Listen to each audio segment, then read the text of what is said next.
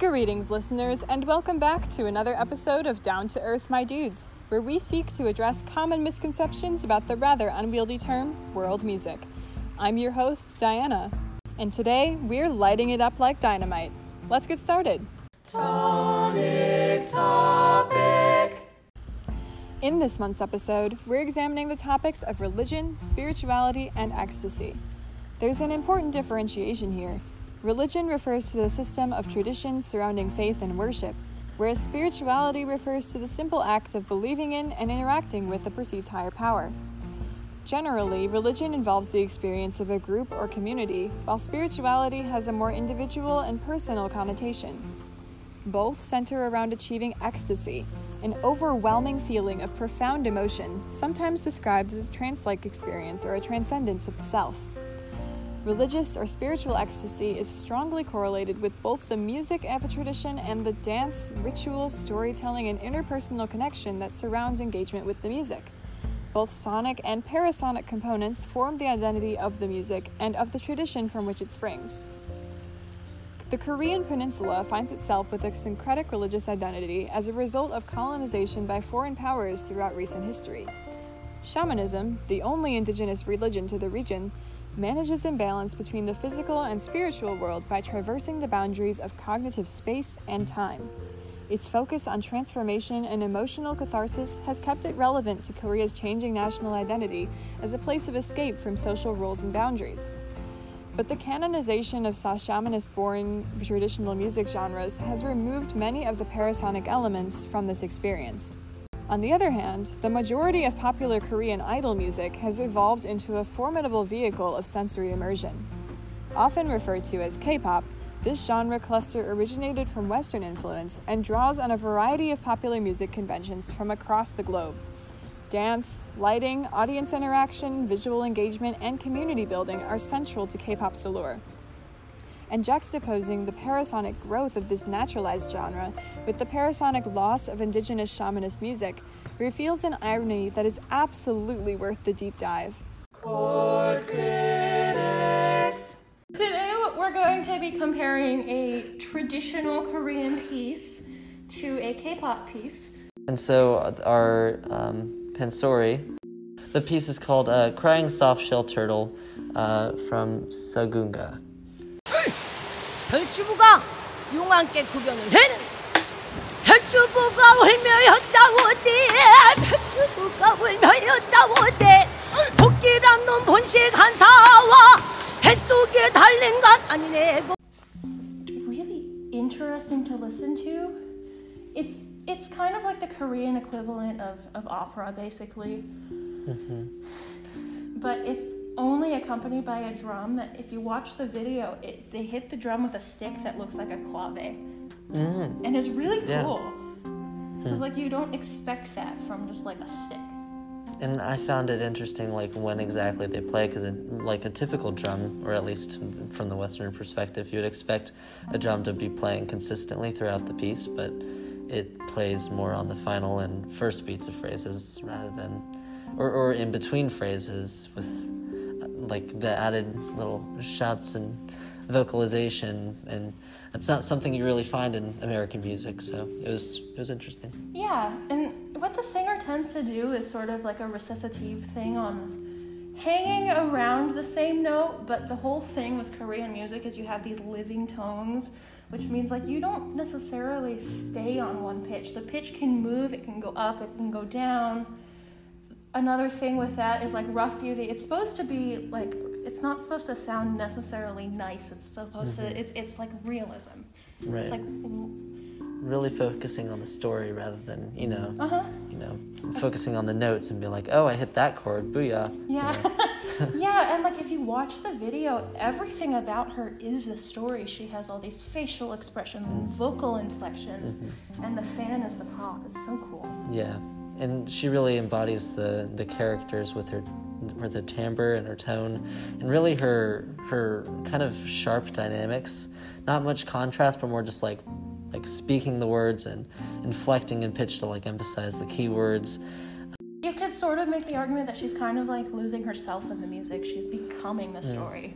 Literally ecstasy. It's definitely like the Korean opera Yeah. in a sense, because it's, you know, to do opera, you have to really embody the character and look through the backstory, and I feel like she's done an excellent job of Yeah, this. but you don't want to do it too much. You don't want to, like, Cecilia Bartoli it. Our K-pop song that we listened to is titled Drunk Dazed by the artist in Hyphen.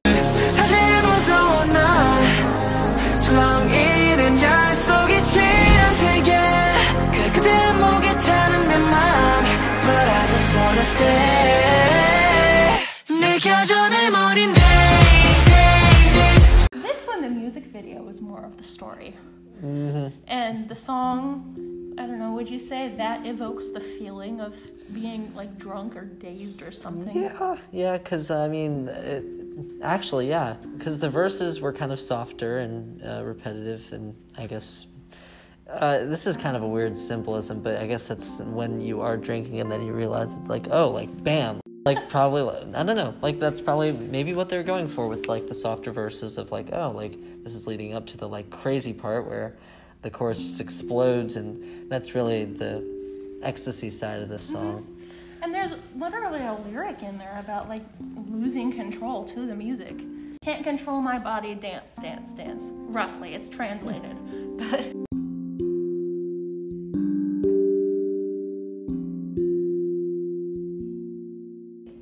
it did a lot of this thing that we hear a lot in Western music where the verses will be in major, the chorus in minor. Often it's actually vice versa for Western music, but... Yep. And you can definitely see the Western influence with the electric accompaniment and the general electric sound of the voices, and the prominent bass line. What instrument was that? I thought that was like some bass, like guitar. But Yeah, a bass guitar or like a synth bass maybe. Yeah, that's probably it. But yeah, It's like when you're at a concert and you're at the front row right in front of the like, speakers. yeah, that.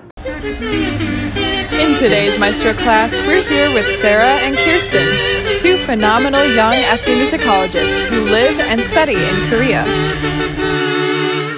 What are your backgrounds in Korean art and music? And I know you're both living in Korea right now. Sarah, I hear you're a Miami University graduate and now you work as an editor for a publishing company. Yeah, I've been working at this company for close to a year now. I started last November. And it's a small publishing company that has a translation office. Most of the stuff that we do is smaller text for museums and cultural agencies, some government agencies. Our main clients are museums, so I read a lot about art, doing audio guides and pamphlets and wall texts and academic papers about Korean art.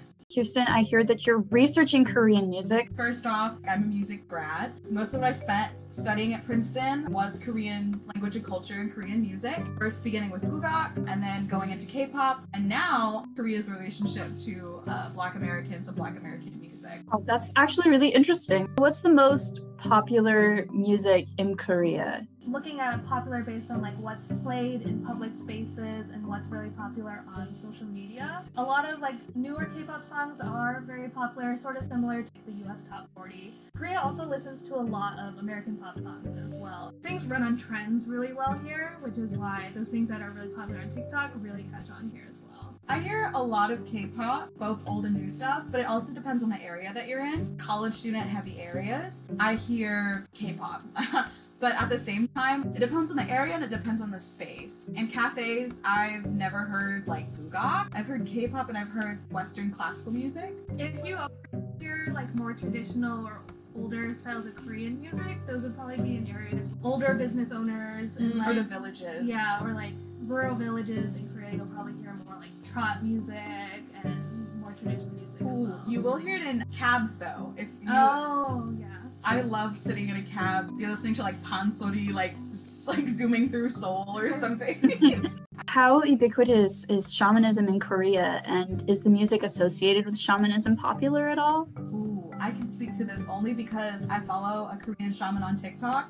So take my opinion with a grain of salt, but Korea is a very Christian country simply because of missionary work. Never heard of like a shamanism cult, but I've heard of like 10 Christian cults in Seoul. So I feel like it's detached from pansori simply because shamanism is detached from Korea in a way, simply because of like Western imperialism. So I actually think there's like a new movement, and this person that I follow on TikTok to kind of like teach about Korean shamanism, not just within music, but like traditions, that kind of things, to keep it alive because it is like very much dying. I definitely hear the arguments of shamanism versus like Christianity here. There are certain traditions such as a tug-of-war festival, these like really intricate farming flag ceremonies where different farming villages will come together with their flags and they'll fight the flags, which are really, really cool. And I'm sure that those have music associated with them, but I haven't heard the music outside of those very specific physical time and place festivals or events. I think that shamanism is sort of its own thing. I haven't seen it bleed very much into other areas. So then how would you describe the Korean identity or lack of identity, and how is it prevalent in Korean music? Largely when I think of the Korean identity, I think of Korean history. It is all rooted in history. One term that comes up a lot when you're talking about Korean identity is the term Han. Yeah. Have you heard of the term Han? I have. Would you mind explaining that a little bit? So it's sort of this idea that to be Korean is to have this innate characteristic of suffering and longing that certain people do identify with, either in Korea or among the diaspora. But if you trace its history, it was actually established during the Japanese occupation, in which sort of the Japanese imperialist forces came up with this characteristic to put onto Koreans. Like, instead of Koreans being able to sort of have this sort of shared feeling of suffering and longing, it was more like the Japanese imperialist forces being like, you were made for suffering. You were made to endure this terrible thing that we're doing to you, which is a sort of an aspect of history that people take in different ways. Some people are like, right, Han is terrible, it's a reminder of imperialism. But other people are like, well, because of all this history, because of imperialism, because of the Korean War and division, we do have this suffering and it's real. So now we have a word to talk about it, and so they take that term and they use it and they consider it a good thing. To tie it into K-pop, which is sort of a recent girl group, and one thing that I think is really interesting about that is that half of the girls in that group are not Korean. So if we talk about the tie-in of Korean identity into K-pop and Korean music, you sort of have to think about how K-pop is such a global thing, because there are so many like K-pop artists, people in boy groups and girl groups who aren't Korean. There'll be people from Japan, China, Taiwan, Australia, the US, that it's increasing more and more these days, and so it's like, how much can you consider this to be representative of these sort of ideas of traditional Korean identity? K-pop is really representative of more of a South Korean identity, specifically. Not a Korean identity, but a South Korean identity. Because recently, let's say from 1995, like we said, or after 1997. So touchy in the boys. I know. Or after 1997, after the Asian financial crash, Korea had sort of been building itself up after the Korean War, oftentimes taking down the people and democracy in place of infrastructure, so it was both good and bad. Let's say we hit the 2000s and we get Boa and we get Rain, and we get Girls' Generation and we get the Wonder Girls, and the Wonder Girls were the first band to go to the US. So if you see all of these things and you start to see that the South Korean identity is capitalism, South Korea wants to show everybody that we can be better than Japan, we can be better than the US. And so I think that in that way, K-pop is really, really indicative of current day Korean identity. This work, we gotta be better, gotta be more developed and more technologically advanced, and we got to conquer the world, essentially. Which has good and bad points, but I think that in that way, it's really, really tied with both a historical and a current Korean identity.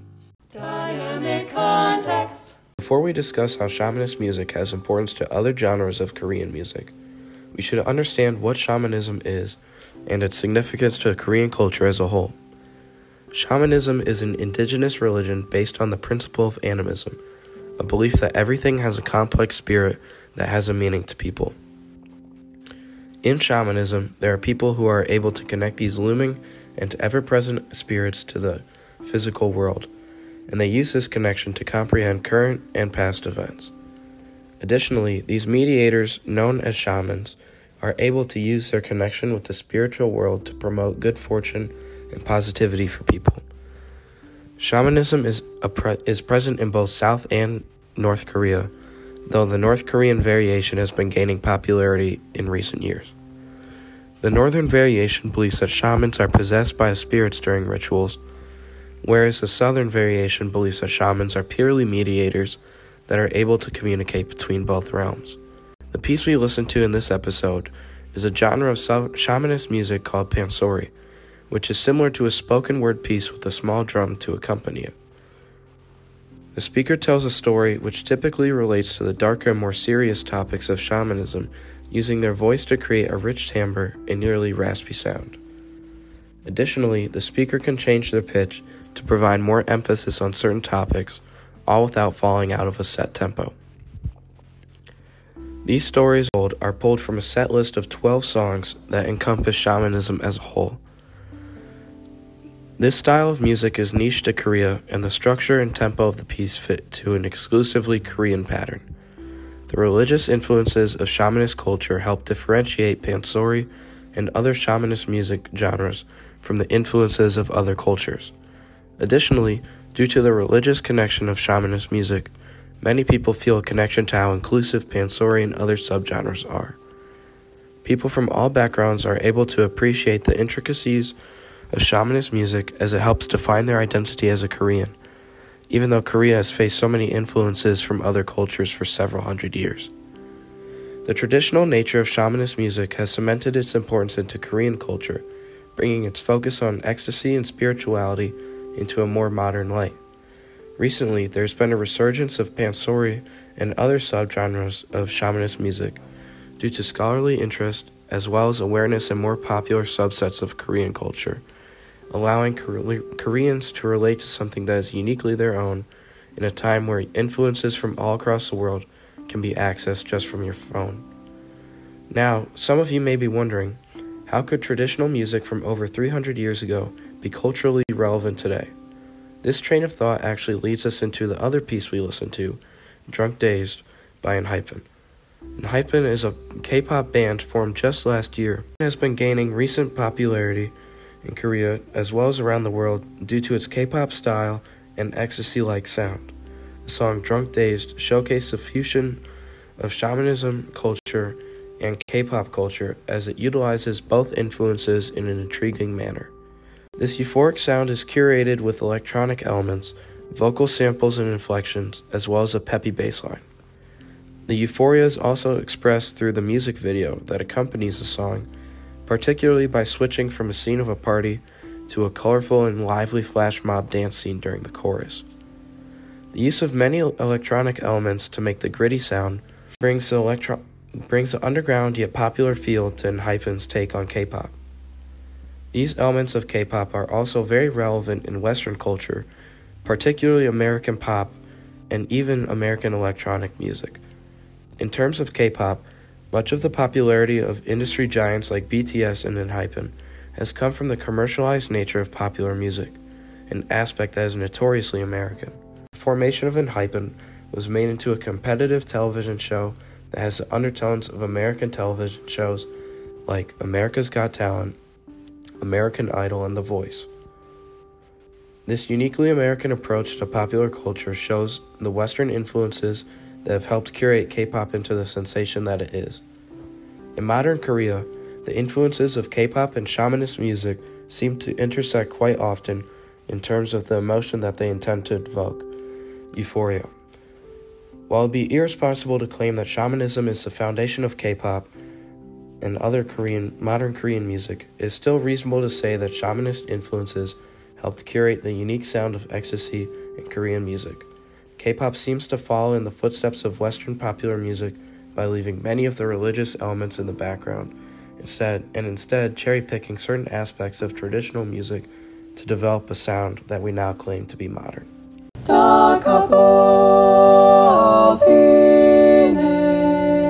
As our regular listeners may know, this typically is when our podcast comes to a close. Psych! We're adding in a new section to the end of each episode that builds on topics introduced in the previous one, based on what we now know after further study. In The Rains Down in Africa, we discussed the effects of confirmation bias on inclusivity in African musics. Today, we're going to connect that topic to canonization and how it affects ecstatic spaces from a community-focused lens. I know you guys missed me, what can I say? As Diana just said, I'll be walking through the connections of our 2 episodes, and I am pretty pumped to share some things we found. So first off, do you know what the Chinese yo-yo is? Well, if you don't, the main piece is shaped like an hourglass, and it balances on a string that is attached to the 2 handles the performer holds. Based on information presented by the Harvard Chinese Yo-Yo Club, back in the Ming Dynasty in China, the Chinese yo-yo was made of wood, and it also had holes carved in its side. These holes would create various musical pitches when it was spinning. In these times, it was common to see yo-yo performers during festivals or celebrations. Today, the yo-yo is widely manufactured in plastic rather than wood, and it's mainly used as a toy or a way to pass time. The Chinese yo-yo we see today is called the Diablo, and is of European descent. This shift can be seen in the difference of inclusivity and exclusivity. After European countries adopted the yo-yo, its original form and, more importantly, its function changed. As a result, the feeling of ecstasy changed as well. The yo-yo no longer captures a community-wide heightened feeling, but rather we see it acting as a hobby. Therefore, in this case, inclusivity overshadows the pure spirituality tied to the yo-yo. However, exclusivity can also overshadow spirituality and phenomena. The interaction between religion and government has become a more prevalent topic in this decade, and due to recent studies from the Pew Research Center, 22% of countries have an official state religion, 20% have a preferred religion, 53% have no affiliation or lean of religion, and 5% are hostile towards particular religions. And as I read through these statistics, I was thrown back, maybe you are too, by the hostile category, because this means that the government is actively enforcing religious conformity and singling out those that do not act in the same religious beliefs. But some of these recognized hostile countries are Vietnam, Cuba, and China. And I mean, since we're already on the topic of China before, why not analyze it further, right? So in China, the law explains that citizens have freedom of religious belief, but there are limits to the protection of religious activities. So, at least to me, it seems like it would be a bit difficult to pursue religion or be religious by not taking any action on religious ideals. You would just kind of believe it and stay in silence. But it doesn't stop there. As you may know, China is a very technologically advanced country and has a unique approach to the internet. But what you may not know is that the Chinese government actually controls what goes in and out of the network.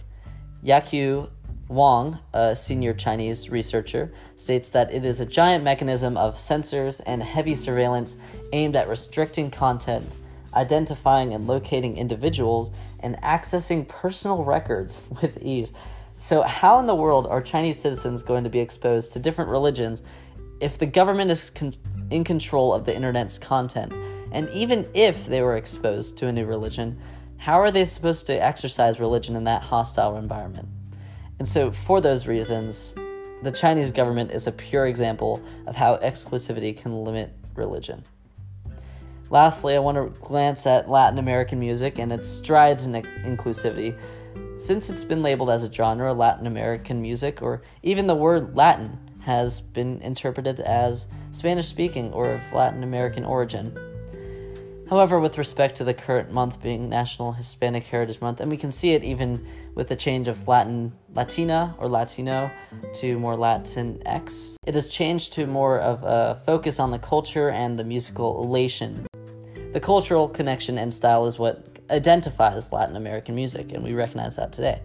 So even with the inclusivity of Latin American music, we can recognize the, I guess you could say, proper sound of the genre so that the spirituality or feeling of ecstasy and potentially historic religious ties to certain Latin American musics may be conserved. And so with that, I believe we have reached al fine of Da Capo. No capo, as the young say. This otherworldly podcast was brought to you by your resident music nerds, Aiden Schacht, Dianastasia Damick, Diana Kwok, Jack Lewis, and Kathleen Taylor. Today, we listened to some stunning works by the artists Einhypen and Pong Su Mi. We'd like to thank our textbook authors, Timothy Rahman and Bruno Nettle, our professor, Dr. Program, for bestowing upon us the perspective to make these discussions possible. We can't forget to acknowledge this episode's guest experts, Sarah and Kirsten, for putting up with us first years who ask a million questions. And remember, listeners, no one can have a donut until they tell us a joke or play Heart and Soul on the piano. Cheers!